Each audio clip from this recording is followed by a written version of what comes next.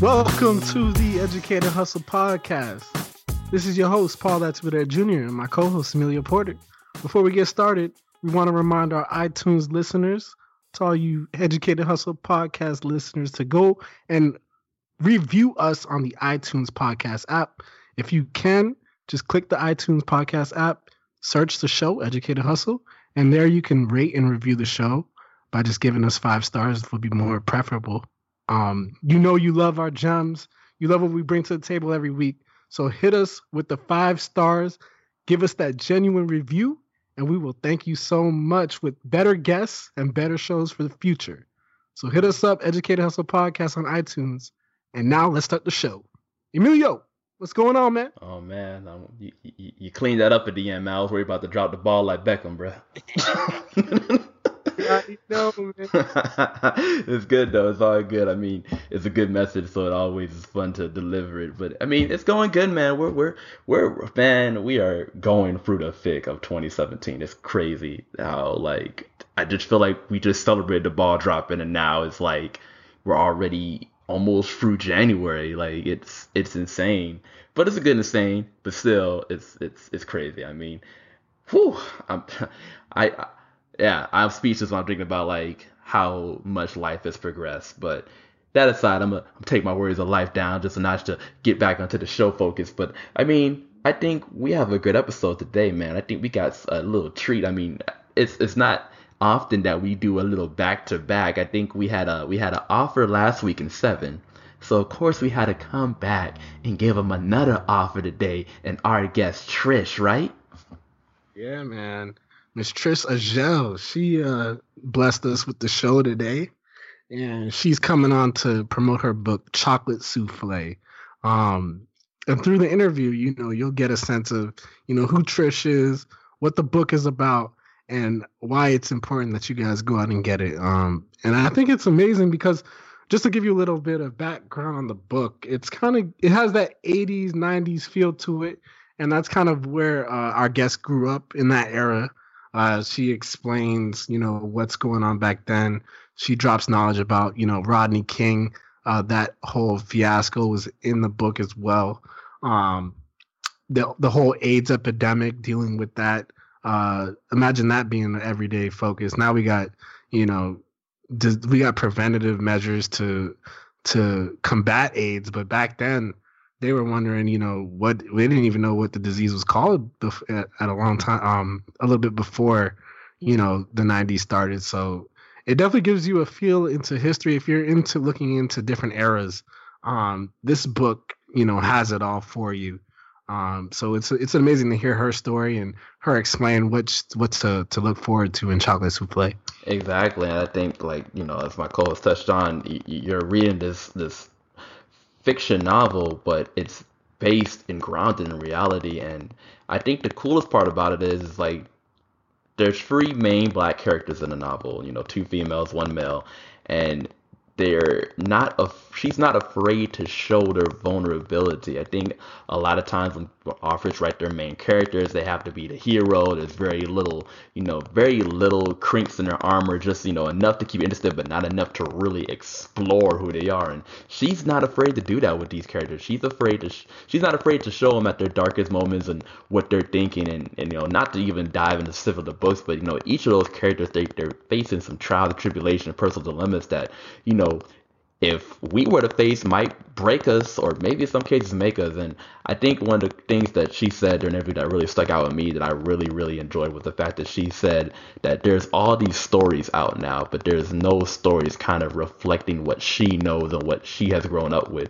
So she said, I'm going to go out there and make these stories just to have out. And I mean, I think that's cool because I feel like everyone has seen the cliche stories, the princess, the hero, or this, that, and that. When it comes to fiction, it's really refreshing to read some stories where you're dealing with something that's not talked about a lot, whereas like Michael was saying, dealing with the AIDS epidemic and the fear that came along with that, or dealing with something that's having a sickle cell disease. Like, you really don't see a lot of heroes with those vulnerabilities, or characters with those vulnerabilities, laid out and open. And she just dashes that concept and lets it be known like, hey, my character's a human, but they're also vulnerable. So I mean, I'm I'm getting excited just talking about it because I really enjoyed the interview and I think she did an amazing job and she really did deliver a chocolate souffle to us. Yeah, I'm not even gonna try and make a chocolate souffle. I know we was playing earlier, but my skills in the kitchen ain't really A1, if you know what I'm talking about. Man, you got to go to YouTube and get some milk and flour, bro. That's how you that's how you subvent it. I'm afraid it'll blow up in my face, and I gotta pay some cleaning bill or something. Oh man, well, you know what won't blow up in your pa's face? This interview with Miss Trish Ahjel. All right, and today's guest is Miss Trish Ahjel. Trish, how you doing today? I'm doing fantastic. How are you? Doing great. Trish, we just wanted to jump right into it and talk about your book, Chocolate Souffle. And could you give us a little bit about it? Excellent. Yeah, so Chocolate Souffle is really the story of three New Yorkers. It's set in the 80s and the 90s, so it's kind of a throwback to that time period. And the characters are in their 20s and 30s, so it's really that time of life when you're trying to figure out your career, how to get your hustle on, and your relationships, which direction your life is really going to go. Exactly. Wow. And I think the first question I got to ask is, why the title Chocolate Souffle? I mean, based on the description in the title of the book, it's like, where did you come up with that idea? I know, it's funny. A lot of people ask me that question. So this book was actually written during that time frame, and it has a lot of detail from the 80s and 90s. So at that time, we had something called Chocolate Singles, which was sort of like a dating service for African American people. So the chocolate kind of came from that. And then for me, the souffle at the time was just something explosive, so I thought I was going to write this exciting, explosive story about African American middle class working folks back in the day. Now, as the story progressed a little bit more, I was able to weave it into the storyline. So it really became more of a metaphor, really morphed into a symbol of reaching beyond your fears and being more vulnerable. And I say that because mostly nobody has made a chocolate souffle. I'm guessing that you guys have not. I haven't. No, that's not up in my list of recipes. Don't get me in the kitchen. Yeah, don't get me in the kitchen. I don't know what I'm doing in there. And I haven't made one either. I actually looked it up in Urban Dictionary, and the definition was like, this delicious, painstakingly created dessert that was also, really difficult to make. So it became sort of a metaphor for our vulnerability, for love, for putting yourself out there, because you take a risk in order to do that.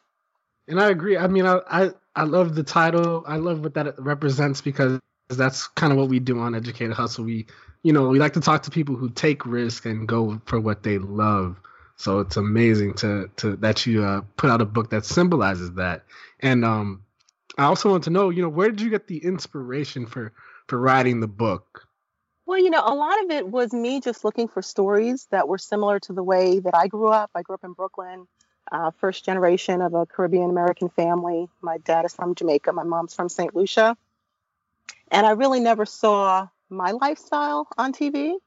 The people that I knew, they went to college and, got jobs and were really trying to make it in the corporate world or the legal world or whatever. And I just wasn't seeing those images, and not to say that we don't want to see all of the images that are out there of us. We do, but I felt like we needed more of a broader image, more of a balance. So I was just inspired to write a story that was more similar to my lifestyle. Another big part for me was in my family. I have two sisters with sickle cell anemia.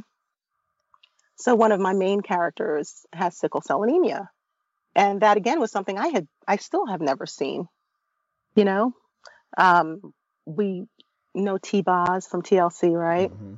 But I've never seen a character in a movie or TV show or a novel dealing with that illness.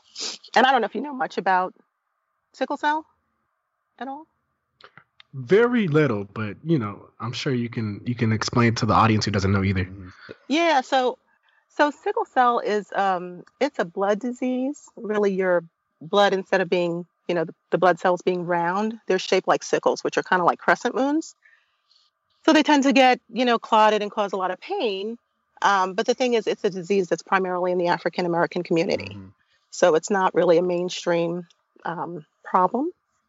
So of course, with that, I guess you have all of the issues that would go along with that: lack of research, lack of funding, those kind of things, and lack of even knowledge around it. So I wanted to bring that to the forefront as well. Yes, and I mean that's a great thing to bring to the forefront. I know, even when in my family, there's definitely been some health scares related to that. And I kind of want to ask, I mean, when you wrote the character in the book that has it, you made her to where she's tall, dark, and beautiful, yet she has this disease that really makes her vulnerable. How are you kind of able to portray that vulnerability in the novel while at the same time, I guess, trying to also portray her strength of being able to say, she's tall, dark, beautiful, and has the attention of so many men while, fostering this disease. Yeah, well, you know what? It's interesting because in her situation, she's dealing with this disease, right? But I think all of us have internal struggles, right? It may not be that. It could be, we didn't think we got the love we wanted from our father, or it could be we grew up in poverty. It could be we don't think we got the education we should have gotten, or maybe we don't think that we're beautiful, you know? So while I was putting the disease in the character, I think it was very relatable because we all kind of have little insecurities and secrets that we have to kind of work through. Okay, and that's perfect. And I also wanted to get your background. Growing up in the 80s and 90s, could you kind of differentiate that time as opposed to this time now, as far as urban culture and all the pop culture events going on around us? Yeah, it's for people who've lived through that time, this book is a fun throwback. Before we had internet and real cell phone service. But some of the things I referenced back then are some of the clubs back in the day. Okay. And there have been some, I think they did something recently on Unsung with Frankie Knuckles, talking about the house music, the insurgence of house music. So one of the things referenced in the book is the club, which was the Paradise Garage, which was a huge underground nightclub at that time. Back in those days, we could stay at the club till 8 a.m., take a shower and go to work. Clubs don't stay open that long anymore. But it was a different lifestyle. I could even say I've been at the club till noon, which is crazy. But there crazy. Can't say that nowadays. Yeah, no, you can't. But they had rules around that where the club itself wasn't serving liquor, which I learned recently, which is why they were able to do that. But of course, people brought what they wanted. But yeah, so some of the club life, whether it was house music or dance hall music, of course, that's the beginning of hip hop, started in those times. So it's a throwback to a fun time. What's interesting for, ladies who may pick up this book is the clothing, the fashion. There's a lot of fashion in the book. And back in those days, it was neon, just colors that people don't wear anymore, So when I look at it, I feel like it's kind of coming back, though. I feel like people are bringing back some crazy colors nowadays. Well, they say, and my mom used to always tell me, that fashion goes in cycles. And at the time I was so young, I was like, yeah, Mom, you never think your mom knows what she's talking about. Mm-hmm. But you're right, and when I look back on like pictures from those times, it's like, my God, I had a purple suit. I had a lime suit. Like, did I really, did we really wear that stuff? So it's a fun throwback to that time, time before all of this technology where you really had to get out and meet people in person. What's that? I know. That's taking you had to actually. Mm-hmm. You had to actually go meet people in person, before all the big changes that we've seen since then. Hmm. And I think it's cool because you mentioned fashion comes in cycles. I think one of the interesting things about your book is it's set in the 90s, but a lot of the problems that your characters face, there's still mainstay problems and dilemmas that people face now. So, how does it, I guess, how do you feel knowing that, like, even back then, people are kind of still dealing with the same things they deal with now? And how did you kind of use that as a motivation to get the book out? Well, it's interesting because part of what I cover in the book is the Rodney King beating. My characters are, all kind of experience that together and are not sure how to, it's such a punch in the stomach. You don't know where to go from there. And then here we are, it's 20 years later and it's the same things. We're experiencing the same things more visibly because now we have the technology, so we see it all the time. Whereas Rodney King was really the first time that somebody had, dashboard cam to pick those things up. So, yeah, even though it's a book from, set 20 years ago, the things that the characters are dealing with are the same things that people deal with,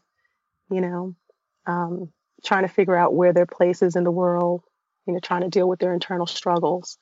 And then some of the things that pop up as far as content, domestic violence or HIV, those are things that are still issues and will probably still be issues 20 years from now.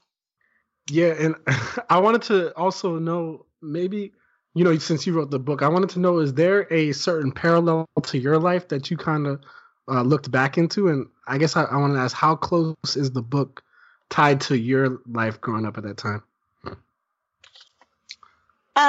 Well, I'm not any of my actual characters. My characters are all out of my imagination. But the fact that there were two Caribbean parents, they're in a brownstone in Brooklyn, those things were similar to the way that I grew up. I did use a character with sickle cell just because I was so close to that disease. It was really familiar to me and something I wanted to put out there. But no, I have to say, my disclaimer is that I am not I'm not any of those characters. So don't start reading and say, Trish, I know. Gotta get the emails. Yeah, exactly. So this is what you thought of me? And part of the fun that I was having with the book, I kind of wanted to fill in a space where I didn't see as far as genres were concerned. So, it's a romantic drama, but it also has some adult scenes in there. So, it's kind of 18 and over, because I think that we should be able to embrace who we are, right, from all of those channels and not have to be categorized like, this is only comedy, or this is only drama, or this is only erotica, So it's not erotica. Don't get excited too much, but you already feel the sales increasing. But I wanted it to be a little bit more than, this beautiful couple walks into a room and closes the door. I wanted to give a little bit more of a peek into what was going on, because that's part of our personalities. Our sexuality is part of our personalities. It's part of the holistic view of who we are. No, I agree. Oftentimes those topics of sex are often taboo, but it's always refreshing to, see someone give their perspective on sex, because we all do it. It's just weird that we do it, but it's kind of awkward to talk about it. Yeah. That's just how it is. Yeah. So I like to think of it as a little genre bending, but definitely having the elements of drama and romance. Well, I think that's the cool part when it comes to Chocolate Souffle is, like you said earlier, you didn't feel like there was stories that were related to you being put out, and you decide, hey, I'm going to make my own story that kind of relates and goes through stuff I want to read about. It takes a lot of determination and a lot of just, focus to actually make a book and make it actually come out. And I'm sure there's other people listening who have these ideas to make their stories and I just kind of want to ask, on behalf of them, like, what was your motivation to not only get the book out, but also keep yourself going when I'm sure you faced a lot of, hurdles and obstacles along the way. Huh. It's funny. I've always seen myself as a writer. But back to that Caribbean family, that was not a career option in my home. it was, It's it was either like, doctor or lawyer, huh? exactly. It's like you can be a doctor or a lawyer or a business person, whatever that was. So, I've always written, and I guess the big change is technology, because there was a time when we couldn't publish books. We had to go to the powers that be and convince them that our story was worthy, when typically the powers that be didn't understand our story or didn't even believe it existed, which was kind of my experience. It was like, no, Black folks don't live like this, You're making that up. Like kind of like when Cosby Show came out, and there was this kind of uproar, like this is unrealistic. Um, um, yeah, so I think the biggest thing for me was being able to take control of the technology. And part of that happened just, through some folks that I met out here in Atlanta that kind of brought that to my attention. And then from there, I'm just the kind of person where I can't just say no to something. You know what I mean? Like if I didn't put it out there, then I would have to spend the rest of my life wondering what would have happened if I had tried. So I'm one of those people who's like, I've been skydiving and hang gliding and all those kinds of crazy things because I have to at least do it. And then, if I don't like it, then okay, well then at least I did it, But this has been a fantastic experience for me. Getting it out there. It was a book that my mother had the opportunity to read, and she's been gone for about 5 years now. So part of my dedication is to my mom. And part of my cover art is actually a flower for my mom's garden. So it was all kind of woven together, and I feel like it's just the right timing. No, I think that's. I'm sorry, I was just going to say, I think the book is more interesting now than it would have been 20 years ago. I think so too, because a lot of people are yearning for that culture in the from the 80s and 90s. I know for myself, that's often a time that I go back to when I'm looking at movies like House Party, Boys in the Hood. Like it's all it seems like it was like a time of Black excellence that was highly celebrated. And it's really cool to go back and look at movies that happened before I was born or happened during the the time of my childhood.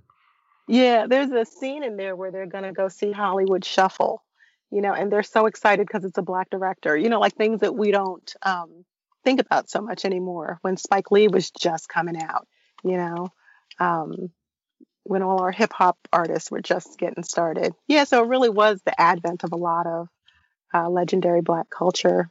Exactly, and I think that's one of the cool things that you're able to bring with a book like this.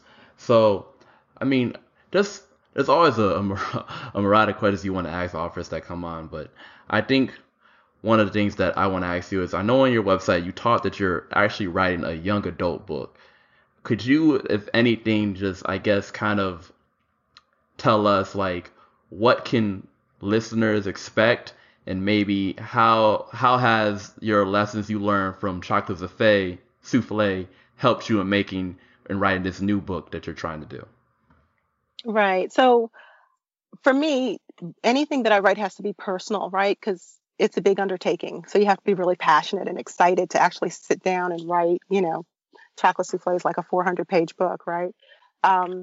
So the project that I'm working on now, I have a 16-year-old daughter who's been instructed that she cannot look at Chocolate Souffle. She'll have the attention span.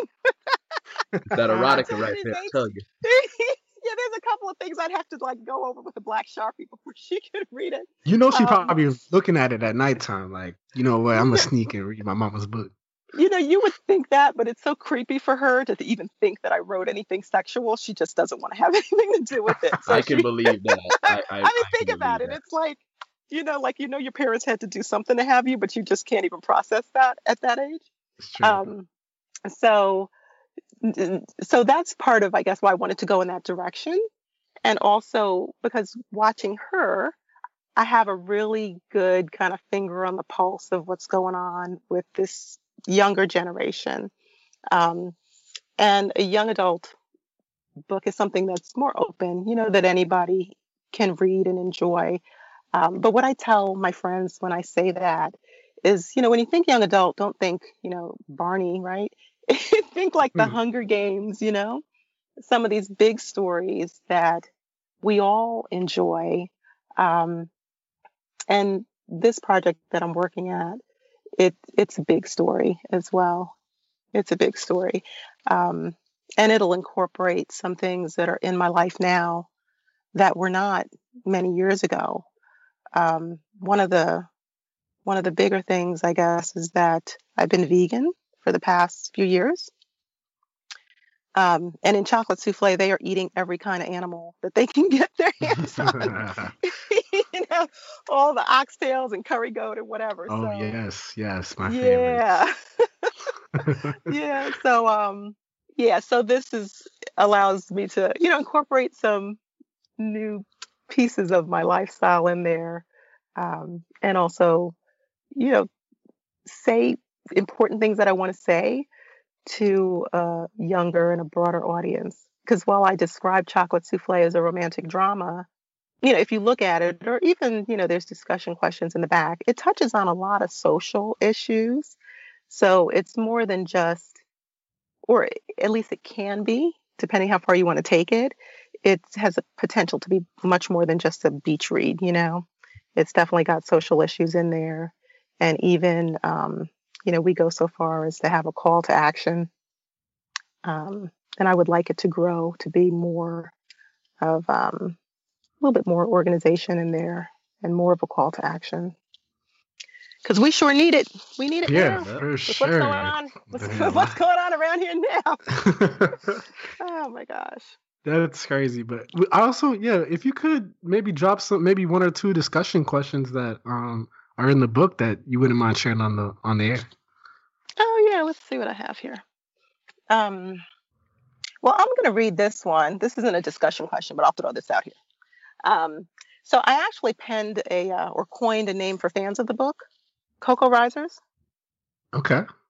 Cocoa Riser. Get it? I Chocolate. see what you said. I see what you did there. See? It took me a little while, but I get it. Yeah. Okay, so a Cocoa Riser is a fan of Chocolate Souffle who acknowledges she is sexy, funny, smart, and so much more, and also wants to improve the global condition by working in community to reach common goals for our men, our children, our neighborhoods, and ourselves. And sorry, that was a little sexist because I didn't include the guys so much in there. You know what? It's okay. We visualize. I know you guys don't read novels that much. It's true. I mean, I do my best to read. I know it's not a high percentage, so I just bow. And actually, in Atlanta, I run a book club called Cocoa Risers Reading, which is kind of cool. But I'll give you the first discussion question because I think this is kind of interesting. So it says, could you relate to Eddie's desire to have a family history different from his reality? And what do you think about his realization that if his history were different, he would have a different life, not necessarily a better one? And I'll just kind of explain that a little bit. Because I think a lot of times we think, man, I wish, I had a stay-at-home mom. Or, man, I wish, I grew up in the suburbs, you know? Or I should have been in Paris, then I could speak French. Whatever your thing is that you think you didn't get, I should have been an only child. So in this scenario, this character, his parents are divorced. He's from the Bahamas. So his mom stays behind in the Bahamas and he comes to the US with his father. And he's always kind of thinking, man, he wishes they had stayed together. But then he realizes, well, if they stayed together, he would have never probably come to the US. Right. So yeah, I think that's a good topic to get on because people do wish for a better life or wish for things, but I think some of the struggles that we go in with our personal lives actually make us better and make us the people that we are today. So it's kind of almost almost hard to even rationalize wishing for things, because we are who we are, and that's not going to change, and we just got to keep moving forward and learn from what our past dealt us. And some of those little, mistakes or quirks or things you wish hadn't happened are the things that make us interesting. They're the things that make life interesting. They say, your beauty is not in perfection. Your beauty is really in the blemishes. That's true.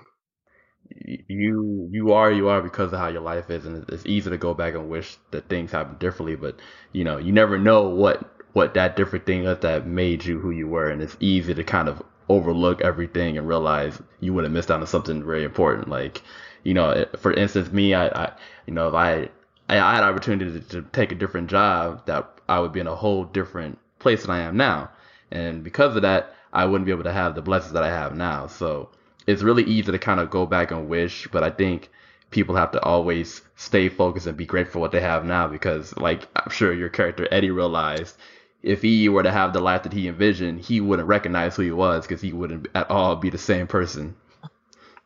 Yeah, I mean, that's a huge difference. That's a totally different life, life on a small island versus coming to the big city. Mm-hmm. And in his case, he pursued a modeling career. Good. Okay. What's the second one? What's the second discussion question? Yeah, this was good. Let me see. I'm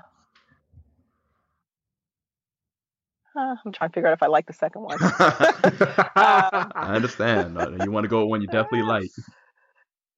Well, yeah, I'll give you this one. So this is a quote. This is referencing urban projects, right? So too many damn people in one place piled on top of each other like so much cattle, with guns and drugs sprinkled on top and poverty fencing them in. And I guess the question was, have you experienced the urban projects, and do you agree with Eddie's assessment of them? Do you know anyone who's escaped the projects? How do they do it? And I think with that, it's it sounds like he's frustrated with the surroundings, but it's one of those, like, he can't really do anything about it type thing. Well, in this case, he wasn't living in the projects. He was just kind of assessing. Okay. He was working with big brothers. So he was a big brother to this other character in the book. Big brothers, big sisters. Mm-hmm. Mm-hmm. Right.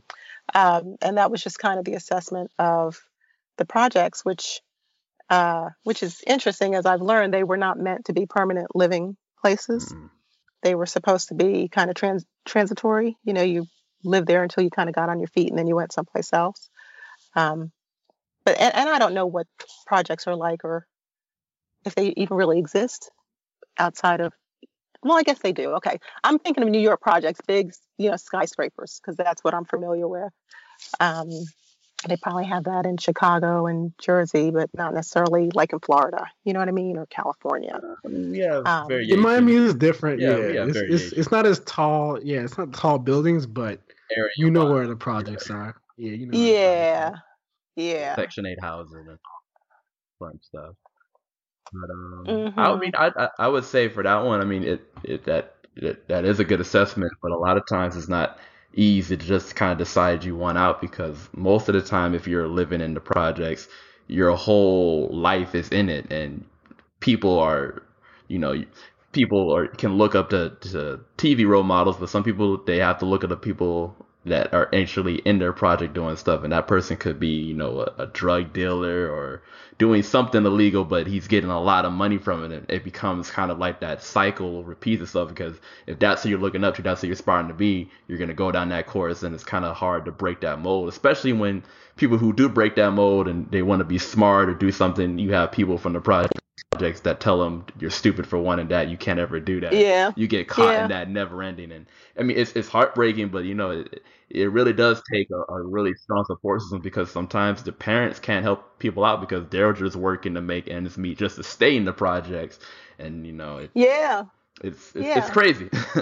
It is. It's definitely a cycle. There's a whole culture around that. I was talking to one of my friends the other day, because I grew up at a time, I don't know if people do this anymore, but people used to call me a brainiac, and it was not a good thing. They replaced the words with newer things, but yeah, people still. It's like being smart was bad. Now, if I said that to my daughter, she'd be like, "Are you serious right now?" Her aspiration is to be smart and get a good job and all that kind of thing. But, where I grew up, it was kind of like, oh, you're too smart. Like, how is that a bad thing? But I'm going to give you one more because I kind of like this one. Okay. So this was one of my characters' dad, and he was giving his "everybody hates everybody" speech. So his quote was, "We all hate because our hate is part of our fear, and we fear what we don't know." And, in his talk, he goes on to talk about how, the blacks hate the Jews and the Jews hate the Indians and the Indians hate the Puerto Rican, however it is, it's a little longer speech that he gave. But the essence was, we all hate because our hate is part of our fear and we fear what we don't know. And then the question, kind of the discussion question, was, how do you think this relates to current issues like gay marriage and terrorism? And, Before we get into all that, let's we got to give a little, little motivation, because I like the question of where that stemmed from. That's, I mean, if the novel touches on stuff like that, then it's definitely a good, worthwhile read. But I'm gonna let my co-host go ahead and jump in. You got your boots? You got your boots on? You gotta be ready. I'm gonna try. No, that's real deep, and I forgot where I was listening to. I listened to a whole bunch of stuff, and basically what the premise was is, you, like you said, you hate what you don't know out of fear. But right. say like for me, if I walk up to a Trump supporter and have a conversation, they might think differently of, what they thought of me before based on, what I look, what I represent. But I feel like if any two people from any different walks of life get together and share an experience, it really opens up your mind. And that's why people love to travel. That's why people, love to see other things, because their horizons get broadened and really expands their mind and expands their vocabulary and expands their experiences, so that when they do see other people that don't look like them, they can relate somewhat to what experience they went through. Yeah. Now, have you ever experienced anybody who travels without really traveling? What do you mean by that? And I will give you an example. Like in photos? So, no. You in Dubai, we all in Dubai. No, so when I was in college, I had the opportunity to go to Asia. We went to Japan and Hong Kong. And I went with one girl where the only thing she wanted to eat in Asia was Kentucky Fried Chicken and McDonald's. You know what I mean? Like, you might be someplace else, but it's like you're trying to take your country with you instead of experiencing the culture where you are.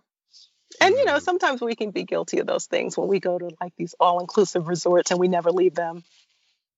It's like, did you really travel? Some people don't have the stomach for other foods. Like, I don't know. Some people are just scared to really dive into a culture. Well, that's that example, but I use the all-inclusive resort as an example too, where it may not be about the food. It may just, you kind of want to be in your safety bubble. Sure. And maybe not necessarily. And there's nothing wrong with that,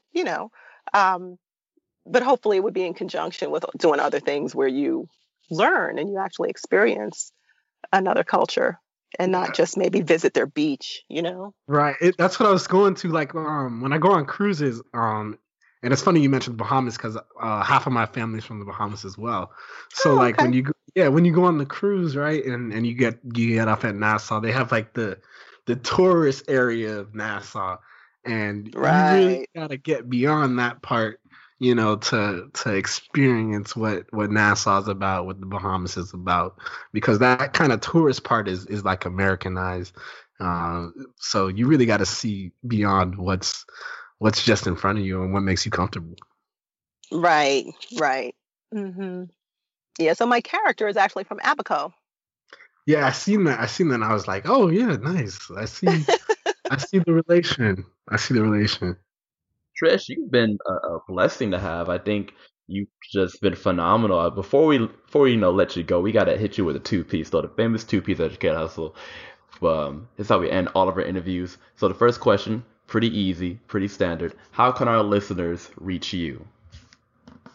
Oh, yeah, so I'm easy to find because my name is kind of weird. So it's Trish. My last name is Ahjel, Ahjel. And you can find me trishahjel.com, or you can find me Facebook, Twitter, Instagram. It's all Trish Ahjel. See, seamless. Gotta love that.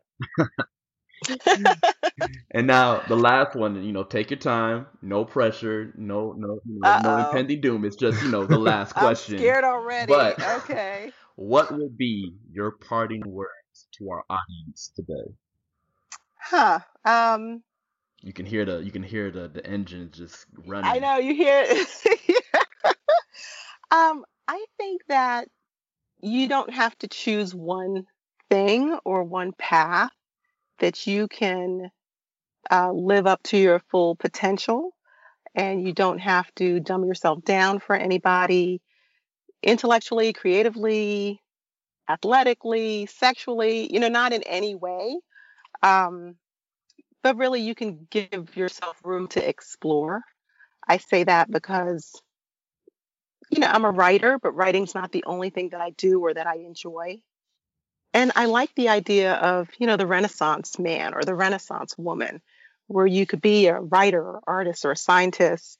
You can be sexy, funny, smart. You can have this whole um, developed best you and put that out there. Woo! Woo! Woo! I like that. You even got an extra one just for the dramatic effect. Dramatic effect. You got an extra one. See, that's how much our mind was. I appreciate that because I think that's the gospel right there. Like, people need to learn. You don't have to be put in a box. You can be anything you want to be, and don't let people limit on what you can be. So, Trish, you've kind of like done it all. You've blown our minds. We just are so thankful to have you on. And once again, people, Chocolate Souffle is out now. Please, please, please go out there, buy it, read it. Yes, and I was gonna say, yes, I'm on Amazon and BarnesandNoble.com. So you have no locally excuse here in Atlanta. Honestly, no excuse, right? Yeah, you got that Prime, you have it in 2 days. Exactly. Like, she should have multiple reviews just after you listen to this interview. So yeah, we're just proud to have you on, and we're so thankful. Thank you so much. It was my pleasure. It's great talking to you guys. And there you have it, folks. That's Miss Trish Ahjel giving us a little chocolate souffle in our life. Emilio, what you think, man? Oh man, I put on the chef hat and started cooking when you were saying that. But like that meme when he dropping the salt on there, sprinkling. Nah, I was thinking more James Harden after the shot, just. But no, it was amazing. It was really good. I really enjoyed her because she takes she was able to craft such prominent tales in our community that really don't go, that aren't told. There's not a lot of books that I know where you can read about a womanizer kind of thinking about his life, or this strong female character who's harboring like this vulnerable disease. And then it's even more grounded because even though it's a fiction book, it's layered in reality. So I'm excited to read it for myself and for our listeners to get their hands on it, because I think just that concept alone is such a great job. And we need more people to take the stand and tell stories like that, because I think the stories you get now, they're not necessarily bad, but you've seen them, you've done them. Let's spice it up. Let's add something new. Let's add a new dynamic to it. I'm glad Trish has decided, hey, I'm gonna do my part to get my voice and my vision out there. Yeah, for sure. And I think she's like she says in the interview, she's in a space that isn't really taken by a lot of authors nowadays. Mm-hmm. A lot of people writing fiction now times are going more into the fantasy realm. More of the, where you can kind of craft your imagination a little bit more. But, her book is kind of taking you back to a time where, people were more, I guess, more free to do things without worrying about social media, worrying about internet, being on their phones. So it's definitely a time period where I think, most of our listeners would want to kind of revisit and see it through her eyes and see how the social life was through her book. So, I hope you guys pick it up. And if you do, definitely let us know. No internet, no social media. I think that's the true fantasy world right there, co-host. But what's that, man? Alas. Let's go from that fantasy fiction to some reality and how you, yes you, can reach us. Educate Hustle can be reached through a variety of different means on social media. We are on Snapchat at Educate Hustle. That's all one word, Educate Hustle. There you post snaps, little videos, behind the scenes things to let you know how we're doing throughout the week and to get you motivated. We are also on Instagram at Educate Hustle Podcast. Once again, that is Educated Hustle Podcast. There we post images, just to help you know about the episode that was dropped this week and some inspirational guidelines and tips to help you progress further throughout the week. We are also on Facebook at Educated Hustle. That's 2 words, Educated Hustle. Go and like our page. You know you've reached the right page because you'll see that logo that you all know and love. And now I got to take a break from plugging to do even more plugging. If you can and you have not done it yet, please review us on iTunes. It's such a simple and easy process. Go to the iTunes podcast on your phone, your app, your media device, whatever. Search for Educate Hustle, find our show, and then after you do that, just hit write a review. Leave us as many stars as you believe we deserve, but we all know we're 5. It's like Dylon, 5, 5, 5, 5, 5. So, please help us out in that regard because you gain us more awareness, you gain us more fans, and you gain us better guests. So once we have all 3 of those things combined, you get a better show. So if you have not already, please leave a review. Anyways, end that plugging and then go back into even more plugging. We are on Twitter at Educated Hustle. Educated _ Hustle. Once again, that is Educated _ Hustle. There we do tweets, little interaction things. It's probably the best way to reach us because it goes right to our phone and we'll respond to you quick, as they say. And last but not least, if you can, please let us know how we're doing. Let us know about that emotional feedback provider. Let us know if you want to collab or be on the show. You can email us at educatedhustlepodcast@gmail.com. Once again, that is educatedhustlepodcast@gmail.com. Yes, sir. And as always, you got to lead us out, bro. I think we're at the moment now where if you have your, new year, new me modes, but some of us, namely myself, you have to think, okay, what am I going to do this year? What am I going to do with this 365 days? And you have to kind of sit down and discuss which opportunities and your advantages are. And it's scary at first, but then you get to realize, you know what? You got this. You can make it happen. So my feel good advice for the week is go out there and think about what do you want to really do this year. You're still early enough to where if you don't have a concrete idea yet, you have time to think about it because you want to really make this year different than any other year that you've been before. I mean, I think that's the goal of everyone, to progress and grow. So really take the time now to think, how are you going to make this year different? I mean, me and my co-hosts have different ideas already that we're going to do, but we want to hear what you guys are going to do and we want to see you do them. So please go out there and achieve. And as always, you got to stay educated and keep hustling.